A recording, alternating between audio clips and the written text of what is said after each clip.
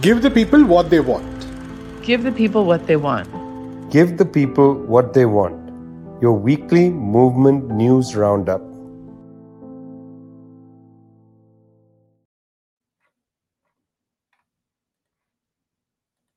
Zoe, it's the 146th episode of Give the People What They Want, which, as you know, is brought to you by People's Dispatch, where you are the co-editor. Today, our other host, Prashad, is not with us. We're going to come back to that in a minute. I'm Vijay from Globetrotter. Really happy to be with you. Tough circumstances for this show. This show is intimately related to something that has been happening in India since October 3rd. I think, Zoe, if it's okay, I'm going to relate the story a little bit, and then you can come in and talk about the impact and what's been playing out. Well, on October 3rd, which is the day after Mahatma Gandhi's birthday, an important day in India, roughly 500 police officers went across the city of Delhi. These are the Delhi police officers, but it's important to bear in mind that in India, the Delhi police isn't just the police department of the city of Delhi, but is under the direct control of the Home Ministry of the government of India. The Home Minister of India is Amit Shah, very close ally of Prime Minister Narendra Modi. So Mr. Amit Shah's police department went across the city of Delhi, interrogated journalists, went into their homes, looked at their phones, looked at their computers, seized a number of computers and phones, not only in Delhi, but also in Mumbai, India's commercial capital, also in Hyderabad. Journalists, researchers, people affiliated to, in any way, social justice schemes, their homes were raided. At the end of the day, when the dust settled, two people were arrested. Probir Purkayast, the editor and founder of NewsClick. NewsClick very closely working with People's Dispatch. That's why I said this is a kindred. This is a story close to us. Also, Amit Chakravarti, who heads the Human Relations Department at NewsClick, both remain in remand. They've been held by the Delhi police on a first information report handed to the courts in Delhi. Now, we have read the first information report, the PDF of which is circulated pretty widely in India and has been reported on by other news outlets. The first information report, to my mind, appears sort of bizarre. It makes connections which is hard to sustain, that Probir Purkayast, well-known engineer, a well-known science and technology advocate, the president of the Free Software Movement of India, founder and editor of NewsClick, Mr. Probir Purkayast is somehow involved in a deep conspiracy to, I don't know, it's very unclear from the FIR, the first information report, exactly what this conspiracy is about. You see, there's a lot of words there. There's a lot of insinuations and connections. But what is the precise conspiracy? And the reason I say this is that the journalists who were interrogated by the Delhi police were asked the following kinds of questions. Did you cover the protests at Shaheen Bagh and across India against the change of the citizenship law? Did you cover the farmers' movements? Did you cover the Delhi riots that took place in Selampur and other parts of Delhi? Did you cover the COVID measures and COVID lockdown in India? Now, those are the questions asked of the journalists, and it's interesting. Paranjoy Guha Thakur, one of the journalists loosely affiliated with NewsClick, who was also raided, picked up, interrogated for 8-9 hours. When he came out of the interrogation, he said, look, these are the questions I was asked. Of course, I covered the farmers' protests. I mean, of course, because indeed, any self-respecting journalist who doesn't cover these issues is conducting a dereliction of duty. You have to cover the farmers' movement. It's a major process of our times. So there was Mr. Paranjoy Guha Thakur saying, I covered it. Of course, I covered it. You have to cover these things. That's on the one side. They ask these questions quite aggressively. Did you do this? Did you do that? Scaring young journalists, telling them that their lives were under threat, that they could be arrested and so on, intimidating people with questions basically that are, if you boil it down, did you do your job? Yes, I did my job. I covered things that were in the news. On the other hand, when you read the FIR, it doesn't actually talk much about the farmers' movement or the Shaheen Bagh protests or the Delhi riots, doesn't talk much about India's COVID lockdowns, although there is a mention of COVID lockdowns and so on in the FIR. The FIR alleges that there's a conspiracy that includes the Communist Party of China. It's a very bizarre document. And the discrepancy between what was asked of the journalists in interrogation and what is written in the FRI is puzzling. If I was the judge in this case, and to be quite honest, I don't even have a legal degree, but if I was a judge in this case, I would say there is no prima facie evidence for any of this. I mean, neither. If the FIR is talking about a Chinese conspiracy, why are you asking the journalists about the farmers' movement, about Shaheen Bagh and so on? Why don't you ask them about the Chinese conspiracy? If the problem is that you're not supposed to cover the farmers' movement, why doesn't the FRI talk about that? The discrepancy between the two is puzzling and needs to be thought about. Well, Probir Purkayast and Amit Chakrabarti are under remand in the Delhi Police's special cell. There have been several court discussions about whether in fact, the Delhi Police wanted the remand to last for 15 days, not just 7 days. That was fortunately denied by the judge. No clarification whether the remand will not be extended.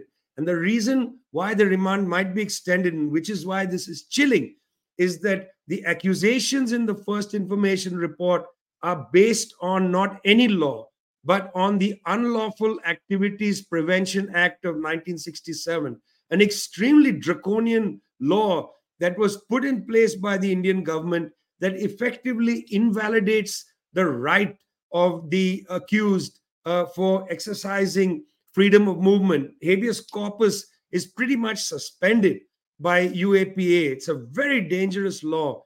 Having booked people at least until the remand stage under UAPA, this puts a lot of pressure on the defense attorneys to be able to get their clients bail. There is no reason why journalists should be in prison for doing their job. But Zoe, this arrest and the raids, particularly on hundreds of people, this has occasioned a great backlash in India and abroad. Tell us a little bit about what you have been covering at People's Dispatch regarding this pushback, and of course, the statement that has been circulating in solidarity with the arrested journalists. Yes, well, I think that while this was an extremely chilling and shocking action, and it continues to be, the response has been overwhelmingly in support of the NewsClick journalists, really rejecting this atrocious attack on press freedom, on the right to freedom of expression, so many other kind of civil liberties which were undermined, not even to mention the irregularities that took place during the raids, the lack of, not following due process, so many other elements. And I think what was really inspiring was that even while the raids were taking place at the Press Club of India in New Delhi, there was already a meeting of journalists, of concerned people who were gathering, trying to figure out what's the response to this, but all overwhelmingly saying that we must rally, we must mobilize against this. And the Press Club has held several rallies since then. Press clubs in cities across India as well have held meetings and have had rallies of journalists, of people involved in the press, to really say that, again, an attack against one is an attack against all. And I think that people are really understanding with the expansive nature of this attack is that it's no longer a time to say we're going to distance ourselves from these people because they're X, Y, Z. It's clear that no one is safe from these attacks on press freedom, and that it's so important to rally behind so that one isn't next in these sort of attacks.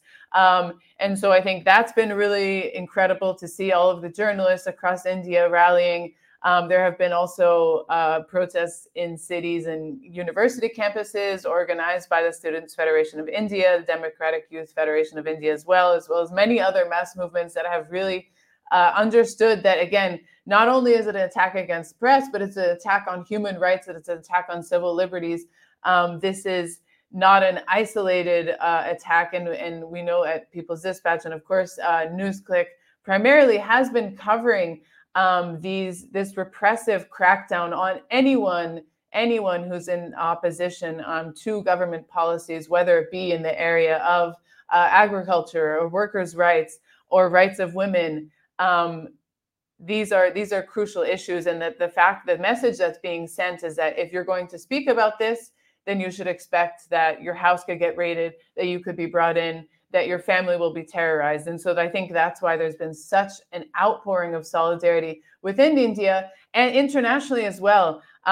Maybe the government wasn't expecting such a outpouring of solidarity. I mean, on one hand, also the news coverage from mainstream outlets, from BBC, from the New York Times itself, has actually been quite sympathetic to NewsClick, pointing out the political motivation, the baselessness of these accusations, and really what it represents as really undermining these fundamental rights and liberties. As you said, we've seen this incredible open letter of solidarity from over 300 journalists, writers, artists, political leaders, including Sinn Féin MP Chris Hazard, Sevim Dagalen from Germany, just many names of people who understand that it's, India may be a far off country to them, but that these attacks on press freedom, again, undermine all of our rights. I think, as well as the brother of Julian Assange, Gabriel Shipton, who has been a stalwart in the fight against tax freedom of the press. So all of these elements are really important. I think that it's at moments like these where international solidarity is so important, both to show, the people at NewsClick, our colleagues, that they're not alone, calling for the immediate release of Prabir and Amit, calling for, their rights to be respected, rejecting these attacks, making sure that they feel that they're not alone, but also showing to the government that's taking forward these repressive acts that it won't be tolerated, and that I think that it's an interesting place to be. For example, here in New York, we did a rally that was just outside the New York Times headquarters, the office, understanding the role that institutions like the New York Times play in furthering these attacks. Again, I said they covered the raid, and they also mentioned that they were complicit in giving the evidence from which this whole raid was carried out on. So there's really something for everyone to do in rejecting these attacks. I encourage people to check out the letter that's on our website, People's Dispatch. Sign, organize a rally, rejecting these attacks on press freedom. Journalists are not neutral subjects in today's society. We're not standing on the sidelines. We're active participants. And the right to free press, the right to freedom of expression is such a fundamental one that really makes democracies. And I think in a lot of the statements that we've seen in response to the attacks, especially statements coming out of India, this idea of democracy and how to take care of this democracy, this young democracy, a country that's called the largest democracy in the world, and how can these sort of attacks happen? And that NewsClick is actually a fundamental outlet that is actually promoting and protecting democracy. It's true. And I would just want to make a personal note. NewsClick is now 14 years old. I was there at the very start of NewsClick in 2009 and worked in NewsClick in different ways right through the years. We moved from a very tiny little studio to the current studio, which the government had sealed this week. And then, off and on and off, opened the seal and so on. Very disturbing how this publication has been treated since the raids of 2021. Prabir Purkayastha has been my friend for over 30 years. It's a very disturbing situation, and I hope very much that this gets resolved in a way that does justice proud, and not in any other direction. You're with Give the People What They Want. We're brought to you by People's Dispatch. That's Zoe and Prashant. Prashant is not here today because Prashant was also interrogated in that sweep. And we are very cognizant of the fact that our dear Prashant is under the scanner of the Delhi police, and we hold him close in our hearts now and always, of course. Also brought to you by Globetrotter, that's me, Vijay. Other stories as well. We don't want to spend the whole half hour on NewsClick, although there is that temptation. There was a UN Security Council vote, Zoe, on Haiti. Not a quick report necessary. I mean, not a long report necessary on that, but what are the basics? What was that UN Security Council vote on Haiti? What are the implications? Well, there is the famous saying that history repeats itself, and history does seem to be repeating itself without any sort of memory, because, again, the UN Security Council authorized a foreign military intervention into Haiti, a force that will be led by Kenya. Kenya has offered 1,000 police officers to participate in this mission, and it's extremely, extremely concerning. This is a move that has been widely rejected by all sectors of Haitian society. This military intervention is essentially authorized in response to the growing security crisis facing the country. This is a situation that has been deeply exacerbated by the fact that the Haitian people have not actually had the autonomy and ability to actually dictate what happens in the political affairs of their country. Jovenel Moïse was assassinated, just over a year and a half back. He was replaced by a core group appointed political leader, Ariel Henry. The Haitian people, in response to the assassination, which of course they rejected, had come up with a plan for transitional government. Jovenel's assassination happened after he had already overstayed his constitutional term. The people had already been drafting and formulating plans about how can we have a peaceful transition of power, rebuild democracy in the country. Then, of course, he's assassinated. Ariel Henry is appointed prime minister. And since then, he's been ruling a de facto government with no elected body, with no legislature, with undermining the power of the courts. And in this situation, the power of armed groups and gangs in the country has expanded. Many believe in direct collusion with Ariel Henry. And this has created a situation where there's massacres taking place, selective assassinations, a really, really complicated situation. It's not to undermine and deny the fact that Haitian people are dealing with an unprecedented situation. However, we know it happened with the MINUSTA in Haiti. This intervention, which happened in the early 2000s, led by Brazil at the time, oversaw massacres, mass human rights violations, sexual assault, the introduction of cholera, which was devastating in Haiti, crimes for which that have not been paid for, that have had no reparation, that have had no justice. The Haitian people are continuing to grapple with the impacts of this intervention. And once again, the UN authorizes this multinational military intervention, further putting at risk the rights of the Haitian people, who are simply demanding to be free, to have political autonomy, to have sovereignty, to be able to have relationships with countries in the region that they want to, and to be able to dictate the future, their political and economic futures. It's an important story. Also, of course, Haiti ravaged by various kinds of environmental disasters. There was a terrible environmental disaster in North Sikkim. The Lonak Glacier Lake went over its bounds. Probably 100 people, maybe 200 people missing already. 2-3 dozen people already said to be dead.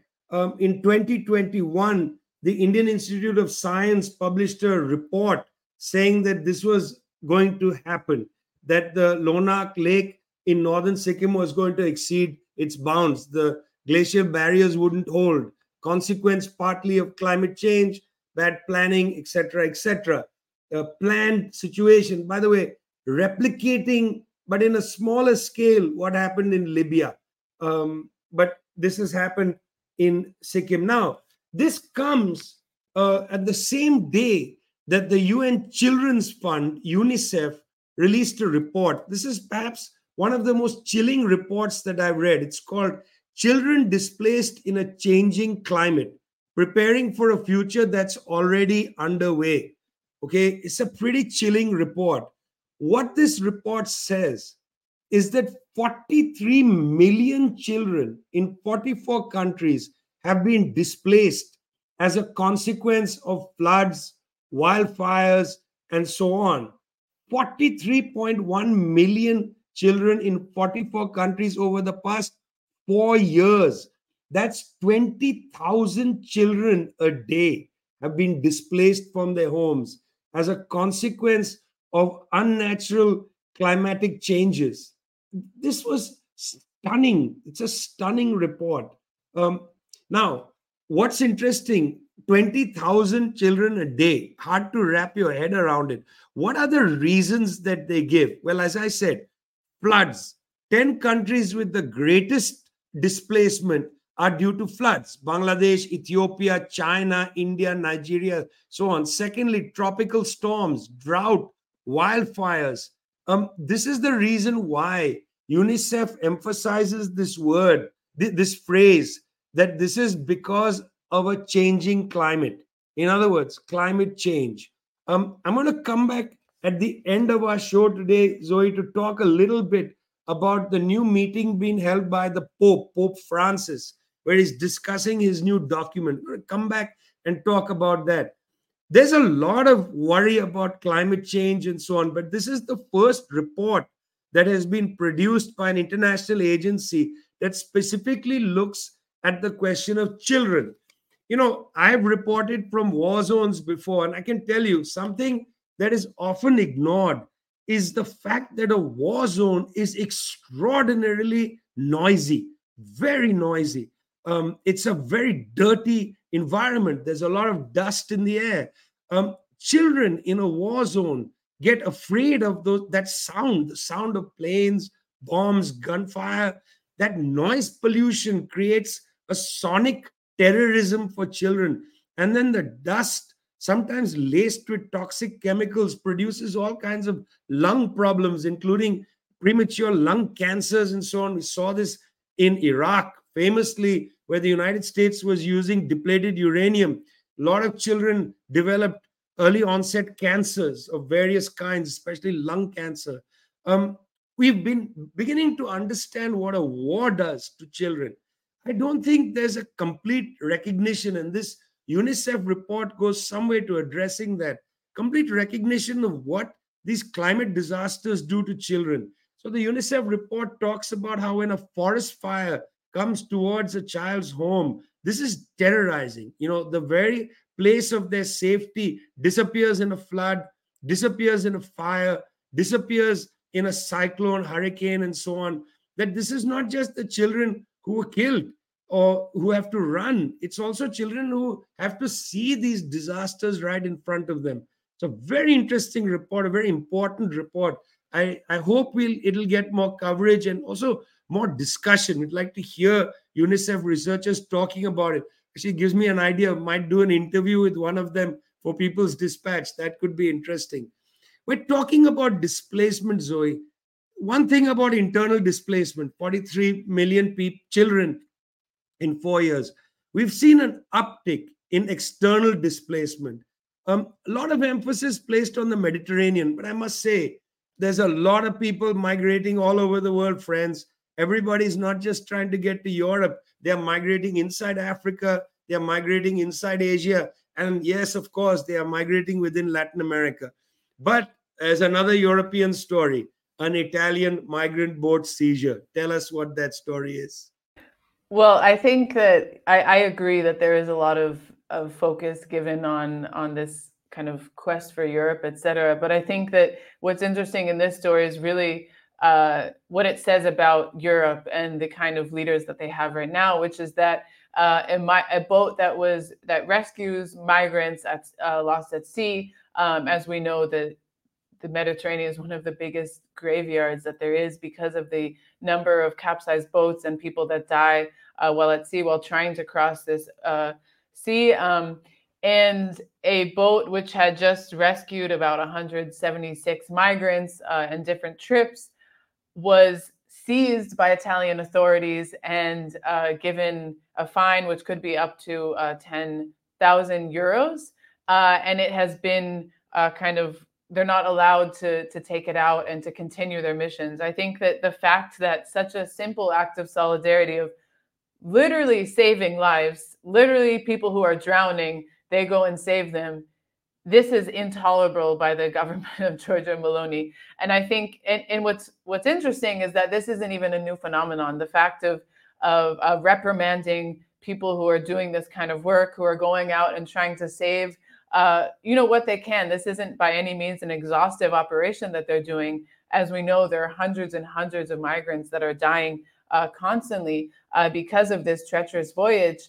But even this little effort, this little grain of sand, which is, again, literally saving lives, is criminalized. So I think it's really an indictment on the European ruling class, the lengths they're willing to go and the stories they're willing to tell themselves to justify such inhumane actions. I mean, who is going to go after people trying to literally save them from drowning? Well, it's interesting because Giorgia Meloni just made a major, seminar with Rishi Sunak of Great Britain around the question of the migrant crisis, saying, essentially, let's keep them at home. Well, it's true. People don't necessarily want to migrate. If you stop ruining the economies with your, so-called, neoliberal policies and so on, maybe people will be able to make rich lives in their home countries. You can't have it both ways. You can't bomb their countries and then tell them you can't come here. So there's that. Well, that's what the Pope can, in a sense, not far from where Ms. Meloni has her office in Rome. The Pope is in the Vatican just down the street. He is conducting a synod and a big discussion around his new encyclical. The old one in 2015 was called Laudato Si, Praise Be. The new one, 7,000 word text, very interesting text called Laudate Deum, or Praise God, is fascinating. It opens with the climate crisis, in which the Pope essentially says, look, fellas, you haven't solved it. And if he had to add data, he could mention that 43 million children in 4 years have been displaced. Then he talks about technological possibilities. It's a very sober assessment from a Christian point of view about the ethics of science and so on. The final section, at least where I was very interested, is called The Weakness of International Politics, where the Pope comes in and says that all the diplomatic channels, the governments are not able to function, they're not doing anything. And he has a section called Reconfiguring Multilateralism. Sounds very interesting. What is this reconfigured multilateralism?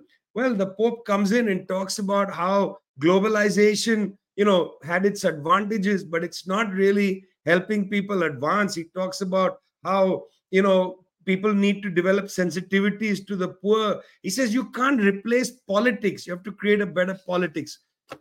I highly recommend people go and read this encyclical, fascinating text, largely about the question of the need for a new multilateralism.